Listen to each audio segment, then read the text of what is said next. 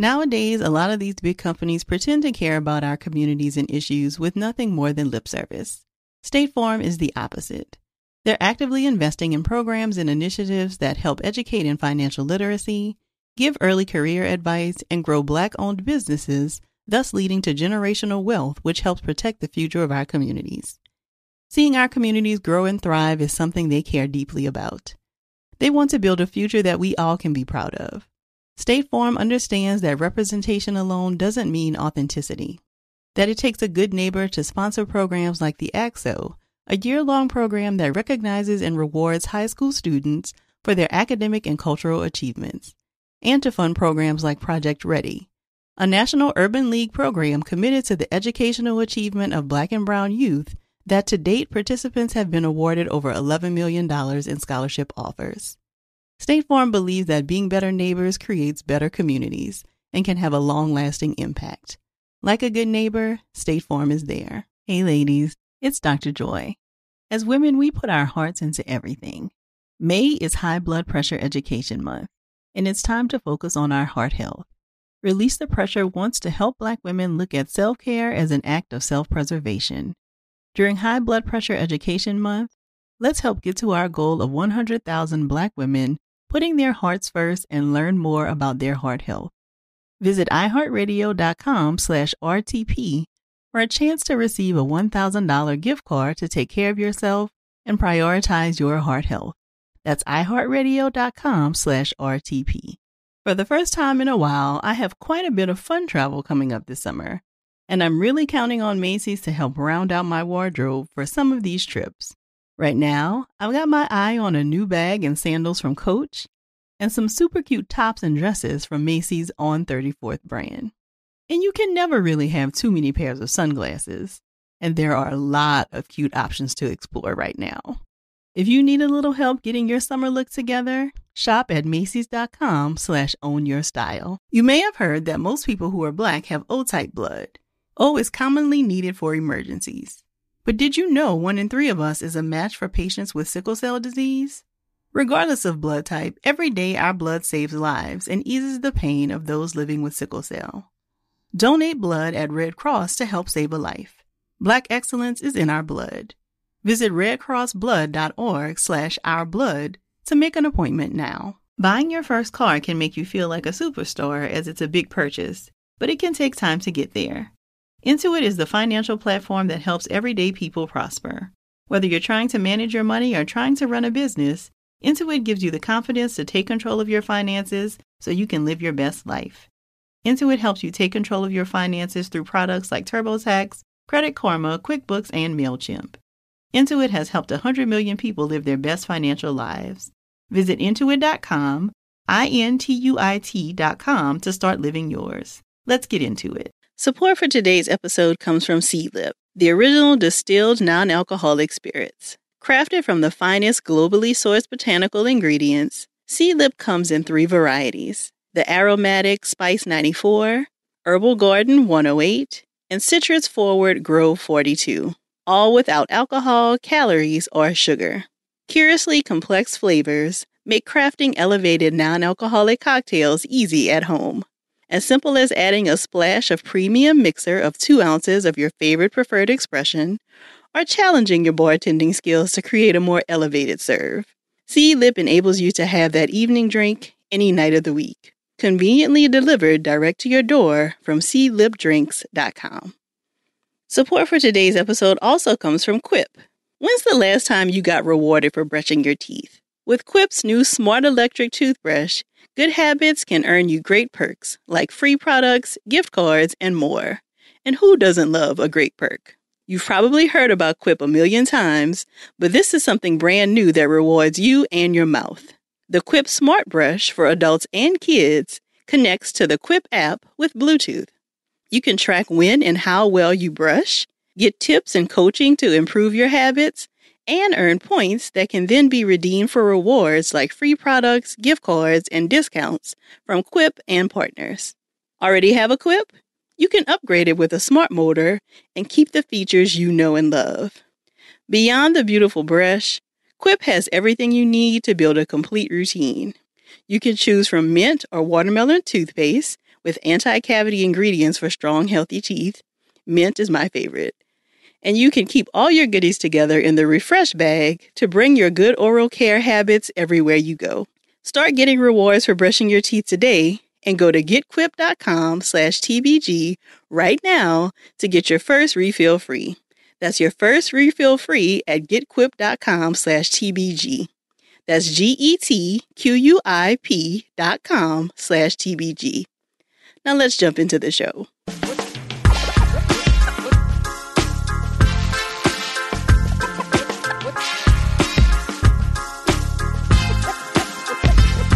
Welcome to the Therapy for Black Girls podcast, a weekly conversation about mental health, personal development, and all the small decisions we can make to become the best possible versions of ourselves. I'm your host, Dr. Joy Harden Bradford, a licensed psychologist in Atlanta, Georgia. For more information or to find a therapist in your area, visit our website at therapyforblackgirls.com. While I hope you love listening to and learning from the podcast, it is not meant to be a substitute for a relationship with a licensed mental health professional.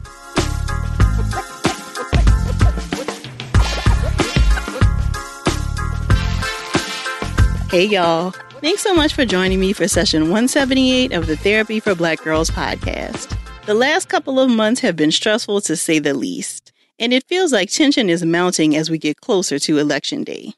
To help try and make sense of what's been happening, I'm joined today by my colleague and soror, Dr. Rihanna Elise Anderson. Dr. Anderson is an assistant professor in the Department of Health Behavior and Health Education at the University of Michigan School of Public Health. She earned her PhD in clinical and community psychology at the University of Virginia and completed a clinical and community psychology residency at Yale University School of Medicine and a fellowship in applied psychology at the University of Pennsylvania. Dr. Anderson is a developer and director of the Embrace intervention. Embrace stands for Engaging, Managing, and Bonding Through Race, and she loves to translate her work for a variety of audiences, particularly those whom she serves in the community, via blogs, video, and literary articles. Finally, Dr. Anderson was born in, raised for, and returned to Detroit and is becoming increasingly addicted to cake pops. Dr. Anderson and I discussed the impact that the stress of the past couple of months has had on us, offered some perspective about why many of us may feel exhausted with the current political climate, and offer some tips on how to take care of ourselves so that we can keep going. If something resonates with you during our chat, please share it with us on social media using the hashtag TBGInSession. Here's our conversation. Thank you so much for joining us today, Dr. Anderson. It is my pleasure. Thank you for having me, Dr. Joy. Very, very excited to have you here. So can you start by telling us more about your work with the Embrace program? Sure. So the thought is that Black families are having the talk all the time. They're thinking about what to say when their kid is stopped by a police officer, when they go into a grocery store. So they're having these conversations on the talk all the time. And what Embrace is the opportunity for these Black families to engage in their expertise already, having the talk, with some therapeutic strategies mixed in there as well. So how can we as therapists provide treatment around racially specific stuff like racism and discrimination? And how do we support Black families who are already doing that very hard task in the families with therapeutic strategies? I love that. And I am curious to hear, has your work changed at all given the pandemic? Ooh, okay. Well, I should say not has it changed. I should say how has it changed right. given the pandemic? Well, here's what's really fun about universities. You can't just do whatever the heck you want to do, which is great. We're trying to make sure that people are safe and healthy. So it took us about a year to get the university's blessings to do the work that we wanted to do because we're working with human participants, right? So we want to make sure that they're safe and healthy and well. So we got a thumb up on like March 3rd. We were about to go into the community like March 16th. And then the university was like, no, sis, there's COVID. So you can't do a nary nan nothing in this here community. So our project got shut down before we were even able to go out into the community in Detroit to do the work. But as we've been talking with our community partners recently, we've had to think about two things. One in January, is there a way that we can actually flip this into an online service? What will it look like from a computer or on Zoom to do this work?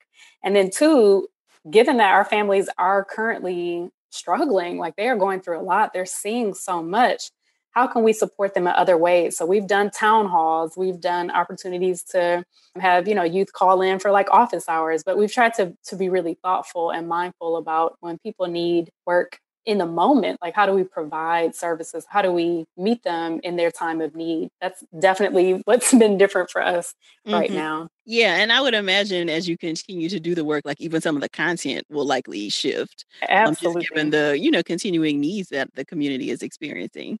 Absolutely. Yeah, we Yeah. do a lot of examples that we'll bring in, but we have a lot of space for those current events and for those more modern instances that are happening. Unfortunately, the names, the hashtags, those things can be replaced frequently because of just how much, disadvantage and disrespect and dehumanization we see. So you're right, we do have to think about that frequently, but we also offer plenty of opportunities for the youth and their families to tell us what it is that they see in real time. Yeah, so we've already talked about like just the incredible amount of stressors that people are experiencing related to the pandemic, but also related to continuing acts of racism and violence. And so I'm curious, can you just talk a little bit about the responses that people are experiencing related to stress? I know something that often comes up in the Therapy for Black Girls community is people really just kind of feeling numb to everything that's going on. So can you talk about some of those common reactions to stress? Yeah, I'd certainly talk about what numbness is, right? And what some people see as the antithesis to that of anger. Fortunately, a lot of the media that would ask me questions about what protest looked like during the summer would use this term and to use it out of place of this idea that, quote, riots or protests were all about just anger and rage. And in the first place, even if it were, that's not so bad, right? It's good to feel something. But two, is it not expected to feel frustration for being dehumanized and for being discarded? Is it not appropriate? In fact, to your point, if we don't want to feel numb, what would you expect us to feel in this moment? How would you want us to react to someone who just lost their life after 8 minutes and 46 seconds of being knelt on national TV? Like, how do you think I should react and respond? So, if anything, the numbness makes me more nervous than anything else. I want anger, I want frustration, I want rage, I want to see you react because numbness to me means that you're habituated. That's what, when we're thinking about stress, very common responses is to not feel anything because over time you expect it. You know what's coming. And if we don't feel anger, frustration, sadness, rage, even if it comes frequently, then that means that we anticipate those types of outcomes. We anticipate feeling that dehumanization. And that is more scary to me, Dr. Joy. Yeah, and I wonder if it also speaks to, and again, rightfully so, just feelings of hopelessness. Like what can even be done in this moment? Right. Yeah, Absolutely. yeah. Absolutely.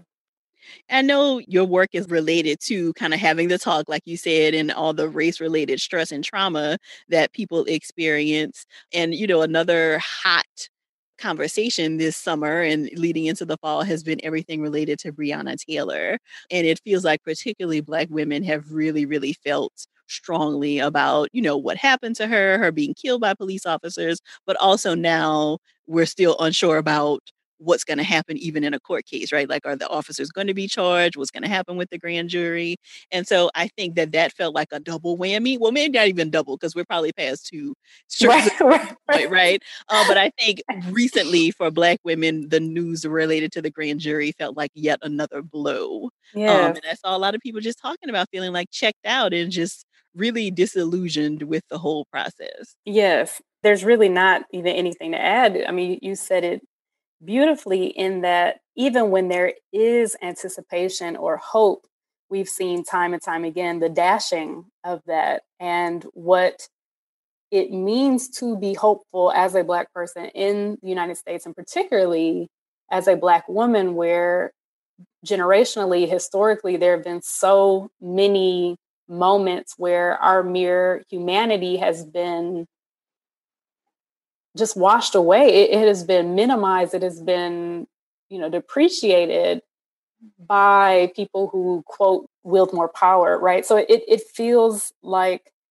to your point, we're now in the fifth or sixth of these pandemics or challenging issues that are going on right now. But to understand that property was more valuable than Breonna's life, to understand that the bullets that missed her had more of an impact than the bullets that entered her. Like, those are the things that, as a Black woman, certainly make us question, what is our value? What is our worth? Does it even matter to do some of the empowering or the life-saving things that we would be engaging in? Those are the questions with respect to hopelessness that must be ringing in the minds of those who are living in this America. Mm-hmm. And do you have any suggestions for how, given that backdrop, we can still do some of the life-saving things, right? I mean, I know hopelessness is a classic symptom of things like depression, right? And so we also know that to keep going, we have to try to fight against that even when it feels hard. So what kinds of suggestions or strategies might you have for people who may be in that space? Yeah. There are so many examples of Black women who have changed the course of history, even right now, as we're witnessing Kamala's ascent as a candidate, as a viable candidate for the vice presidency, to understand that while there is challenge, which is the human condition, and I'm certainly not making an excuse for what seems to be a disproportionate challenge that Black people face, but to understand that there is challenge and great opportunity, to know that three Black women created a movement that now has absolutely changed the face of corporate America, has changed the political landscape of this year, that caused a football player to kneel for years, who has now changed what advocacy looks like in the athletic space. To know that the Black Lives Matter movement, again, created by three Black women, has made such a difference in the world is something that we can point to right now as real-time change. To know that Bree Newsom climbed a flagpole to take down a Confederate flag in real time. Like, we are watching these role models, and we have them now. We have historical women as well that we can look to, that have been paving pathways for generations, for centuries, who have been matriarchs in our family, who are the ancestors who we call upon. These are the women who not only have, but continue to change the world. So I understand that we are grieving Breonna Taylor. And I do say her name as often as I possibly can across every platform that I possibly can. We cannot mistake that that was injustice that led to both her murder and her not being justified in death. So we are witnessing an injustice, and I don't want to miss that. We do, however, see so many examples of Black women who are changing and have changed the world, that we would be remiss to not see the grave impact that we have had on our community and our history. Mm-hmm. I'm glad you shared that, because I think, we often talk about, in working with clients and in working with groups, that one of the ways you can kind of combat hopelessness is to look at the small change that you can have in your area, right? I think we see things like running for an elected office as like, oh, I don't feel like I could do that. But is there something small in your community, in your family, that you can do that goes towards making a difference? Oh my goodness. To me, I probably skipped over that because it seems so obvious that Black women make such an impact on their communities, their families, their friend circles, right? So I think one of the challenges is believing that we have to be all things for all people all the time, but knowing just how much Black women were faced with during the summer in particular. There were times when I was engaging with Black women in the community, and we talked a lot about the mask, right? And what that mask represents, of having to wear a physical one that's covering up the one we already wear on the daily, that requires this unmasking time and time again to really get at what is troubling them. But if we look at it, from that strengths-based lens, and from the perspective of Black women have been holding down their community, their friend circles, their family for so long, that it almost goes without saying to me just how valuable each of those daily lived experiences are to the fabric of the community. And when all of those pieces of fabric interweave, like that's where we see strength, right? It's not one woman. And even though I named, single examples, it's not just one woman. It's like, what do we do when all of those pieces of fabric weave together? That's the strength. That's that tough, resilient, matter that comes together as a collective block. We do this. This is who we are. Mm-hmm. But also, being mindful that we are deserving of care and we're deserving of respite and rest and love. And when we have to take those masks off, just to underscore, Dr. Joy, like that's what we're here for. Like that's what our job is, to listen to and support those Black women who often have to carry so much on their shoulders. Mm-hmm. Yeah, Dr. Anderson, as I hear you talk, I feel like that is such a beautiful sentiment, right? And it is historically who we are as Black women. But I have also just been hearing sisters say, I'm tired. Like I just, like I know that this is what we do. This is how we show up. We, try to save ourselves. And then a byproduct is other people being saved. Mm-hmm. But sisters are tired. Mm-hmm. Yeah, absolutely. Exhausted. Yeah. And rightfully so. Like, how do you care for self, others, home, community, church? Like, how do you do all that during a time when there's no collective rest? Like I feel guilty when I'm taking a break from quote unquote work because it's me choosing just not to open my computer, right? I'm like, I'm not going to do work today, but it's right there. The computer's right there. All I have to do is open it up. All I have to do is pick up that phone.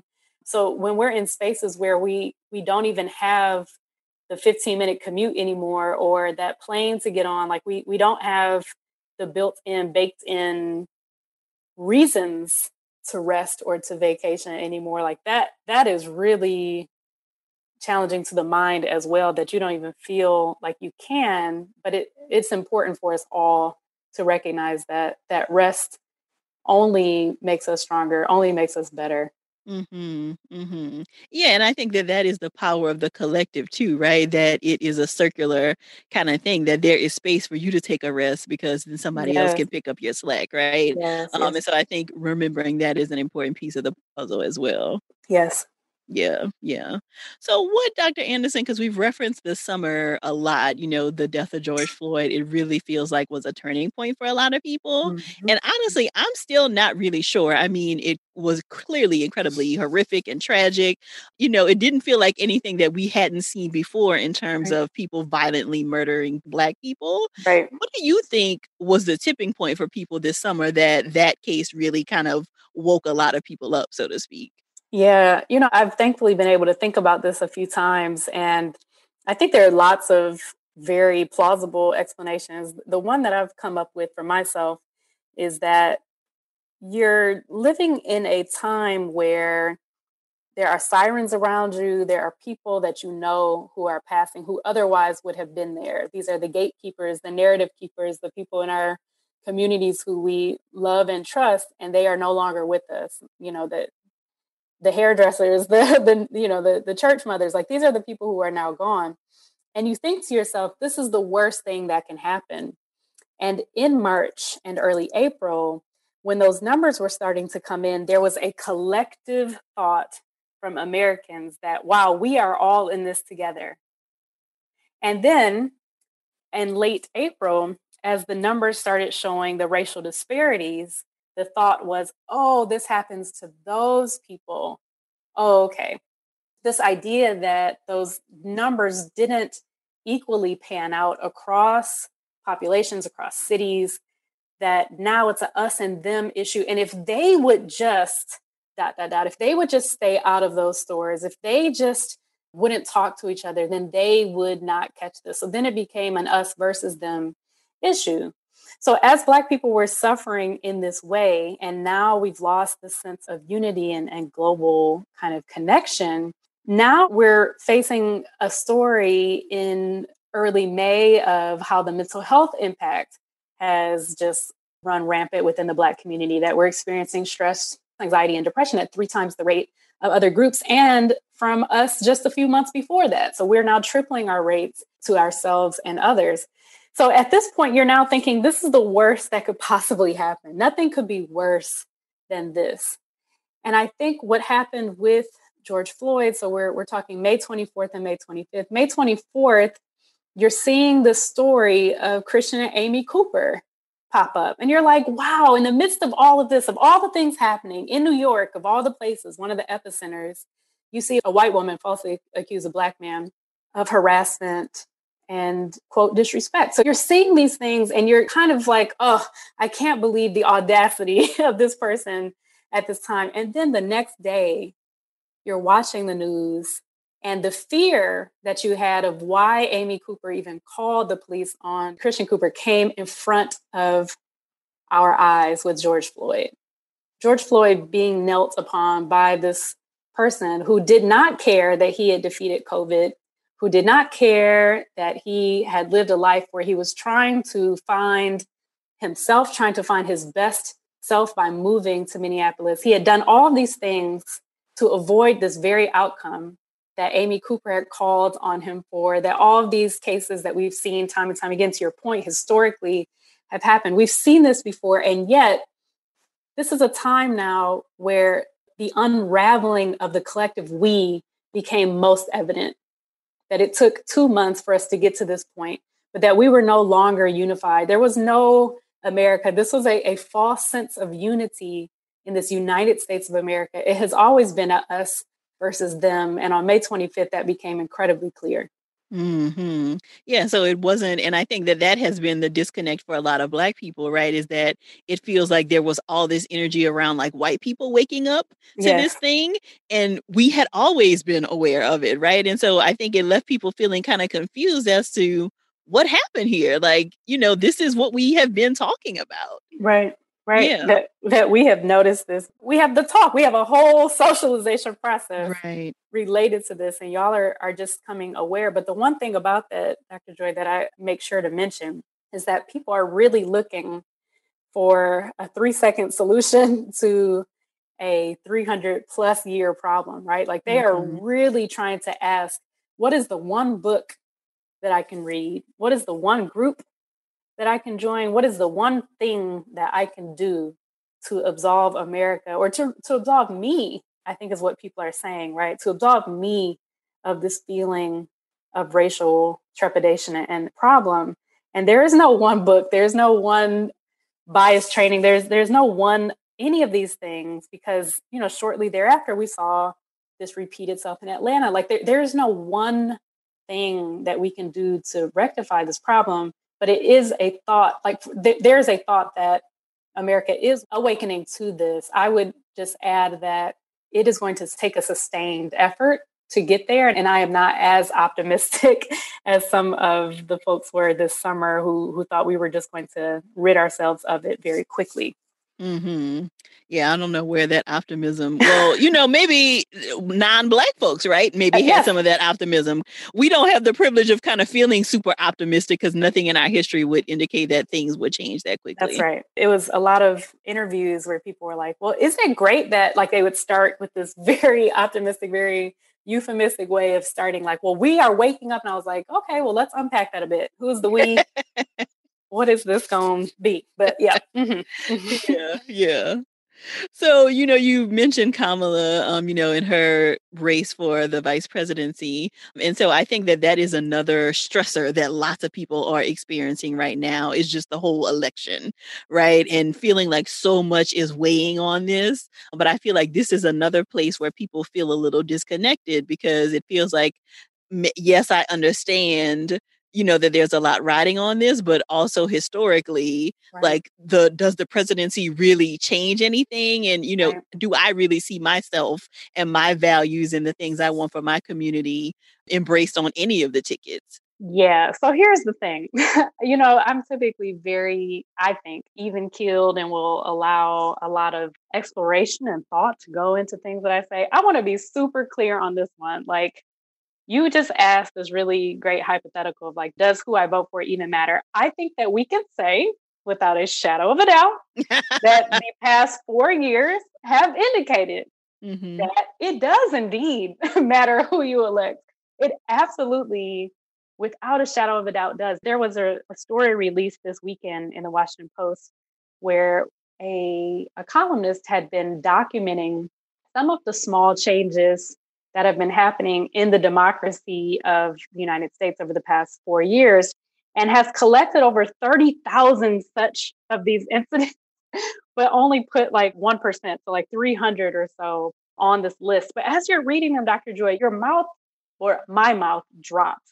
It absolutely drops to know that within the past 4 years, if you weren't paying attention, this shifting of the democracy over things like allowing the press into the room, having daily press briefings on what's going on in the White House, having the sitting president not attend intelligence meetings, those types of things that 4 years ago with other presidents would have been unheard of have happened within the past 4 years. So I'm saying that because even if you looked at just the past month, there would be enough things for you to say, like, wow, a lot has happened in this presidency. But when you actually sit down and look at what's been shifting and what's been happening over the past 4 years, you're recognizing that even if we get the sitting president out of office right now, we've shifted democracy so much that we have to really think about how do we go back to a place where like these things are normal, to invite the press and the American people back into the decisions that are happening in the White House, to make things classified, to divide conflicts of interest. Like I could go on, but the point is to say the election of the past 4 years, in my opinion, as someone who studied political science as an undergrad as well, has shifted us so far that I don't think we can afford to say it doesn't matter who we vote for. And I'm praying that people can see just how clear of a shift, of a difference our community, our country is in today than it was 4 years ago. So it matters, Dr. Joy. I want people to understand how important it is. We have lost 215,000 people who may otherwise be here. Many of them have been our brothers and sisters. We have changed our ability to have racism in grants and in practice from federal governments. We have called Christopher Columbus a hero. Like these are the things that we are saying with our current administration. I just want us to be very clear that our votes will impact our livelihood and the livelihood of those around us for the next 4 years. Yeah, and we know we've already talked about like the importance of the collective care, right? You know, that a lot doesn't happen and that it feels like in order for anything to really happen in our communities, it has to be driven by us. Are there ideas that you have about how we can move more into that even during the election season and afterwards? So I certainly think that ensuring our participation at various levels is incredibly important. So I think at this point, understanding that this is a national election, so that's quite important.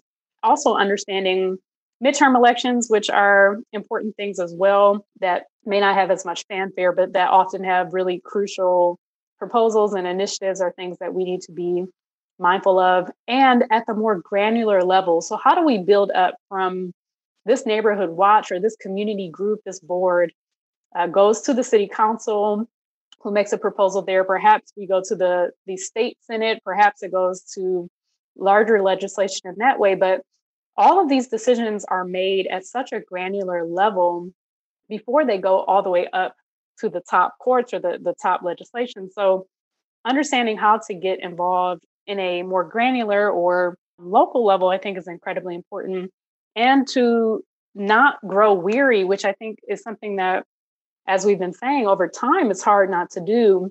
But if you have a president who said, I'm going to do X, Y, and Z, we can get that same group, that same neighborhood watch, that same city council sector. We can create this, campaign of, you said you were going to do this. Where's the promise on this? Like, have you upheld your end of it? I think that those collective efforts to work towards accountability are incredibly important as well. Mm-hmm. But I do think by and large, just recognizing that within the Black community, we do have one of the strongest and most united blocks of groups, and really being thankful for that and fighting for the justice that we as a people need. Mm-hmm. So this may not be something that we want to kind of consider, but I think it is important to think about how to take care of ourselves post-election, particularly if it does not go the way that many of us hope that it would go. Are you sure we got to do this exercise? I'm just saying, I'm worried about it and worried about the community's mental health. And so I just would love to hear, and not that I have an answer, right? Because I don't even know what I'm going to do. But I do feel like it is important to start thinking about like how to take care of ourselves because we know, there'll be stories and, so do you have any ideas or is that something you've given any thought? Oh, I have really tried to run very far in the other direction of excitement and opportunity and hope. But if you want to drag me into the bowels of despair, I think one thing that was really clear from the last election was that the expectation, anticipation, the belief that the sitting president would be elected was not within anyone's capacity of imagination or thought. And that's probably why some people chose not to vote. And I don't even want to put it within our community. I really, really hate when people keep, the finger points at our community. Like, if y'all had voted for them, like Hillary, like you did Obama, it's like, no, Black people by and large showed up and showed out with respect to voting. So I don't want that to be the narrative at all. But there was a collective reduction in voting relative to the Obama era election. So it is important just to name that we did see a reduction. So my absolute hope before we get into despair is that we've got weeks and weeks, and we've already have, I think, something like 27 million early voters or something of that sort, which is a quarter of what we saw in the last election. So we're already at record shattering numbers given the myriad ways that people can vote this year. So I just want to start there, that we're already doing really great. I think what I'm tying into, though, is the same sense that, we got it, so I don't have to vote. That kind of went into the last election with Democrats writ large. And so some of us sat out and some of us didn't participate. So the first thing that I would say is that we have to, come rain, come shine, come like whatever is going on, we have to vote. So that's step one. If it is, though, that the unimaginable happens, and that we have someone who is elected in office in this way, I think it's incredibly important to understand, again, just how much the collective at the smaller, more granular levels can impact what it is that we've seen. So I think the resistance, like watching people collectively agitate and protest and get out, has been one of the most amazing elements of the last 4 years. Just continual pushing back, making sure that the narrative is written correctly. This is not the largest turnout for inauguration. This is not people supporting you at your rallies. This is a counter protest, right? Like those types of documentation elements are really important while our democracy is being challenged. So still, engaging in activism, advocacy, those are important things. And to acknowledge, even though these are trying times, there are ebbs and flows in the world. And so this is a very challenging ebb, and I certainly don't want to live through it again. But if we do, it is a portion of our life. It is not the full story. And so we can advocate and resist and push back for those next 4 years until we get back to some sense of normalcy after that. But this is all a dream and it's all a lie. It's not going to happen, Dr. Joy. So that's all I'm saying. Right. We just want to, have it there just in case. But I do appreciate the ebb and flow of it, right? Because I think it feels really hard when you're in the ebb to try to think about the flow. But it is important to know that is the cycle. Yeah. Yeah. So tell us where we can find you, Dr. Anderson. What's your website as well as any social media handles you'd like to share? Well, the first thing that you can do is find me on my couch in a corner because I am tired. Your girl is she needs a nap. I know you can just find me in a corner. I am at Rihanna Elise, which is 10 letters. If you ever don't know how the heck to spell it, if you can't figure it out outside of 10 letters, you can't throw H's in there or double N's like your girl Rihanna the singer. You can't do all that. It's only 10 letters. So Rihanna is Riana, Elise, Elyse. That's it. Rihanna Elise across all platforms. And then if you want to learn more about me, RihannaElise.com. Perfect. We will be sure to include all of that in the show notes. Thank you so much for all of your information today, Dr. Anderson. I really appreciate it. Thank you, Dr. Joy. Y'all take good care. You too. Today's Press Pause segment is brought to you by the Leadership Conference Education Fund. Remember that you don't have to wait until November 3rd to cast your ballot. You can be an October voter. In most states, you can vote early. Request your mail ballot, return your completed ballot in the mail or in person, or vote early at an early voting location. Let's do our part to try to make sure all voices are heard. Make a plan to vote. Visit andstillivote.org to join the fight for voting rights today. So this week, I want you to take some time and think about how you're going to take care of yourself on Election Day and the days after. We already know that Election Day this year is likely to be intense, so I want you to think about what kinds of things you can do now to keep yourself grounded. Here are a few places you might start. 1. If you can, please try to vote early so that you don't have to deal with any drama that might be afoot on Election Day. 2. Consider checking out of Election Day coverage altogether. Many are reporting that it's likely we won't have a final count on election night anyway, so by checking out, you likely won't have missed anything. 3. Plan some activities in advance of how you're going to spend Election Day. We'll be having an all-day self-care room over in the Yellow Couch Collective, so you're welcome to join us for that. But you can also grab a new book to read, a favorite bath bomb, or map out a playlist of some shows you'd like to watch. 4. If you can, I'd suggest taking both Election Day and the day after off from work, just so that you don't have to entertain any casual conversations about the election. And 5. Think about what boundaries you'd like to set with family, friends, and coworkers regarding election discussions. It's totally fine for you to say that you just don't have the bandwidth to engage. Have you already started making plans for how you're going to take care of yourself during that time? Be sure to share it with us on social media using the hashtag TBGInSession. And don't forget to text 2 friends right now to share this episode with them so that they can start making their plans as well. And remember to visit the show notes at therapyforblackgirls.com/session178 to learn more about Dr. Anderson and her work. If there's a topic you'd like to have covered on the podcast, please submit it to us at therapyforblackgirls.com/mailbox. And if you're looking for a therapist in your area, be sure to check out our therapist directory at therapyforblackgirls.com/directory. If you want to continue digging into this topic and connect with some other sisters in your area, come on over and join us in the Yellow Couch Collective, where we take a deeper dive into the topics from the podcast and just about everything else. You can join us at therapyforblackgirls.com/YCC. Thank y'all so much for joining me again this week. I look forward to continuing this conversation with you all real soon. Take good care.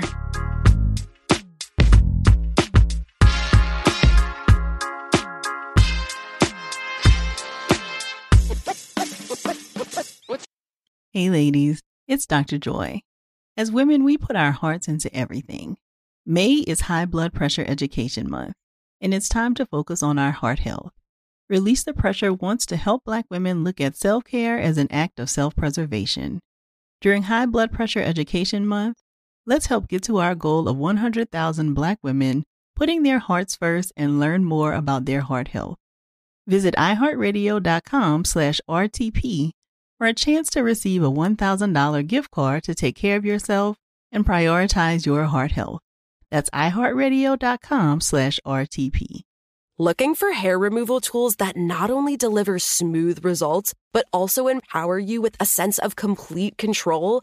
Enter Conair Girl Bomb, your secret weapons for smooth, sleek results, made just for women. From the ultimate Girl Bomb grip and professional-grade blades, you don't have to compromise and settle for less. Conair Girl Bomb equips you with the precision and power previously reserved for men's grooming tools. So take your hair removal routine to the next level with Conair Girl Bomb. Available at ConairGirlBomb.com or a retailer near you. Nowadays, a lot of these big companies pretend to care about our communities and issues with nothing more than lip service. State Farm is the opposite. They're actively investing in programs and initiatives that help educate in financial literacy, give early career advice, and grow Black-owned businesses, thus leading to generational wealth, which helps protect the future of our communities. Seeing our communities grow and thrive is something they care deeply about. They want to build a future that we all can be proud of. State Farm understands that representation alone doesn't mean authenticity, that it takes a good neighbor to sponsor programs like the ACT-SO, a year-long program that recognizes and rewards high school students for their academic and cultural achievements, and to fund programs like Project Ready, a National Urban League program committed to the educational achievement of Black and Brown youth that to date participants have been awarded over $11 million in scholarship offers. State Farm believes that being better neighbors creates better communities and can have a long-lasting impact. Like a good neighbor, State Farm is there. From BBC Radio 4, Britain's biggest paranormal podcast is going on a road trip. I thought in that moment, oh my God, we've summoned something from this board. This is Uncanny USA. He says, somebody's in the house, and I screamed. Listen to Uncanny USA wherever you get your BBC podcasts, if you dare.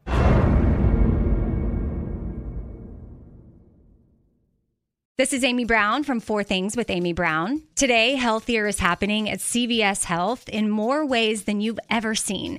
It's wellness destinations for seniors, including select locations with Oak Street Health and CVS Pharmacy. It's doctors, nurses, pharmacists, and everyone in between offering quality care and support virtually, in person, and on the phone. It's in-home evaluations through Signify Health and meeting mental health needs through Aetna. And those are just a few of the ways that Healthier is happening. To see more, visit cvshealth.com/healthier happens together. CVS Pharmacy, Oak Street Health, CVS Specialty, Signify Health, and Aetna are part of CVS Health. Eligibility and services vary by location and individual.